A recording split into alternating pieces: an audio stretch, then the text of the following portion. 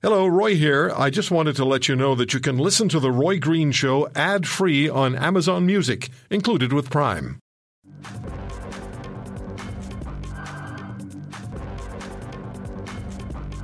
We're joined by Canadian Major General David Fraser, retired, but he's a former NATO commander in Afghanistan, and he is the president of Aegis 6 Corporation. And he's the author of Operation Medusa, the furious battle that saved Afghanistan from the Taliban. General Fraser, thank you very much for taking time. And I'm sorry I stumbled there, but, you know, when the computer quits on you, you get lost. Well, listen, it's great to be with you today, unfortunately, under circumstances like what we're about to talk about. It is a difficult time and quite a wild start to 2020. What's your assessment of the U.S. military action which took the life of the Iranian general Qasem Soleimani? Well, you know, I was struck by what the president said was the reign of terror is over by Soleimani. I don't agree with him. I think the reign of terror will carry on, as illustrated by the rocket attack in the Green Zone already. Because Soleimani has now being raised to the level of a martyr and a national hero. Now, Soleimani, there's probably no one in the Western world who shed a tear that he is gone, but the second most powerful figure behind the Ayatollah Ali Khamenei has been killed by the West and really by the United States, and Iran is intent on revenge for the loss of their loved one. So this is not over. This is just the beginning of a new chapter of terrorism and killing. There's a lot of speculation as to what that revenge might consist of and who, in fact, may be involved assisting the Iranians if they don't do so directly, and where those, where the attacks may be targeted. Would you have some thoughts on what that might be?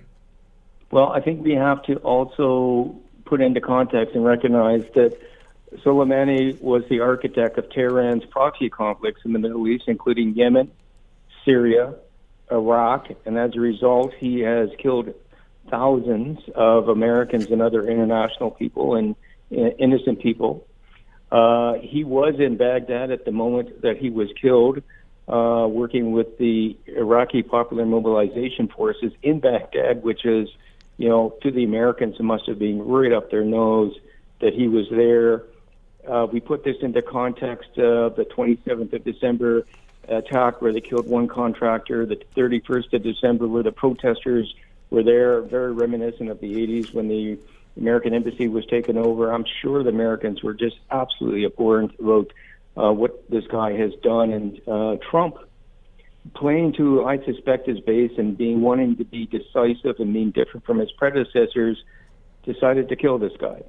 And, that was kind of the situation and the decision. The question now is, what is Iran going to do? And they will do something, and it will be violent. So, what are the options?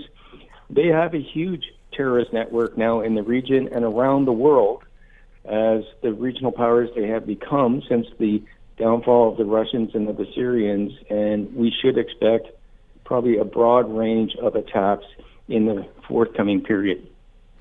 And we're talking about violent attacks, not necessarily just cyber attacks, but actual physical violence that is going to be reported on, and the visuals may very well be available to everyone globally. Well, I think this is where the Ayatollah Khamenei is already giving us a visual where he visited Soleimani's widow in the last couple of days. He will want to do something visually that is going to strike at the heart of the United States. He won't want to do it from a cyber point of view because there's no effect. He wants to do something that's going to be big, that's going to show his people that this martyr will be revenged. So we should expect something that against a U.S. target. Now, the Americans are saying that the drone strike was a defensive measure to stop a planned major attack by Iranian military or their proxies. Do you have any idea what that might be? Well, again, if we go back and look at what's happened in December alone and going back before that, the attacks in the Strait of Hormuz, the Iranians were certainly using the militias in Iraq to their betterment of prosecuting conflict against the United States and by extension the Western forces. So there certainly were a lot more attacks probably planned. Soleimani was certainly the commander behind a lot of these plans and whatnot, so the Americans would know that. So that is one thing. But the decision to kill him, whereas Trump's predecessors, Bush and Obama, did not, their question, and as I think all of our questions, as including coming out of the UN and in Western Europe now, is what is Tehran going to do about this? And they're not going to do nothing. They're going to do something. And that something is going to be violent, and it's probably just instilled them to do even more than what they've been doing in the past. General Fraser, did Soleimani come into play at all when you were commanding NATO forces in Afghanistan? The short answer is no. I mean, interestingly enough, we dealt with Iranian diplomatic officials when we were in command in the Southern Coalition in Afghanistan. The only thing we dealt with them was on the war against drugs, and to a certain degree, the drug problem in southern Afghanistan was affecting the Iranians as much as it was affecting everyone else, but we didn't deal with them on the military side. It was just simply on the drugs and the impact it had on even on their own society. But they were around, and this is the thing. They are everywhere in the Middle East. And we've certainly got to recognize that they are a regional power, and they are playing to the extremes of Middle East society to their own objectives, which are not in line with Western objectives. Does this have the potential to spin out of control? Here's a two-part question. Does it have the potential to spin out of control? And did the American action, taking out Soleimani, in any way, will it act or could it act as a deterrent to Iran? Looking at Donald Trump now saying, all right, so he did this. If we do X, he'll do Y. I think there is a degree of lack of controllability of this situation. A lot of what Iran has done, they are working with local militias throughout the region which do not report back to Iran. That in itself is worrisome, I would think, from a U.S. point of view of how do you contain the genie in the bottle without breaking the bottle. Mm-hmm. And I think this is in one part why previous presidents have not decided to go after Soleimani because of the potential of controlling the conflict. The second thing is now that you've actually killed essentially the number two guy inside of Iran, you have now solicited a national response back from Iran against the United States. This no longer is going after proxies. United States has actually killed one of the leaders of the Iranian regime. And that is a significant escalation of this conflict in a way that, can it be controllable?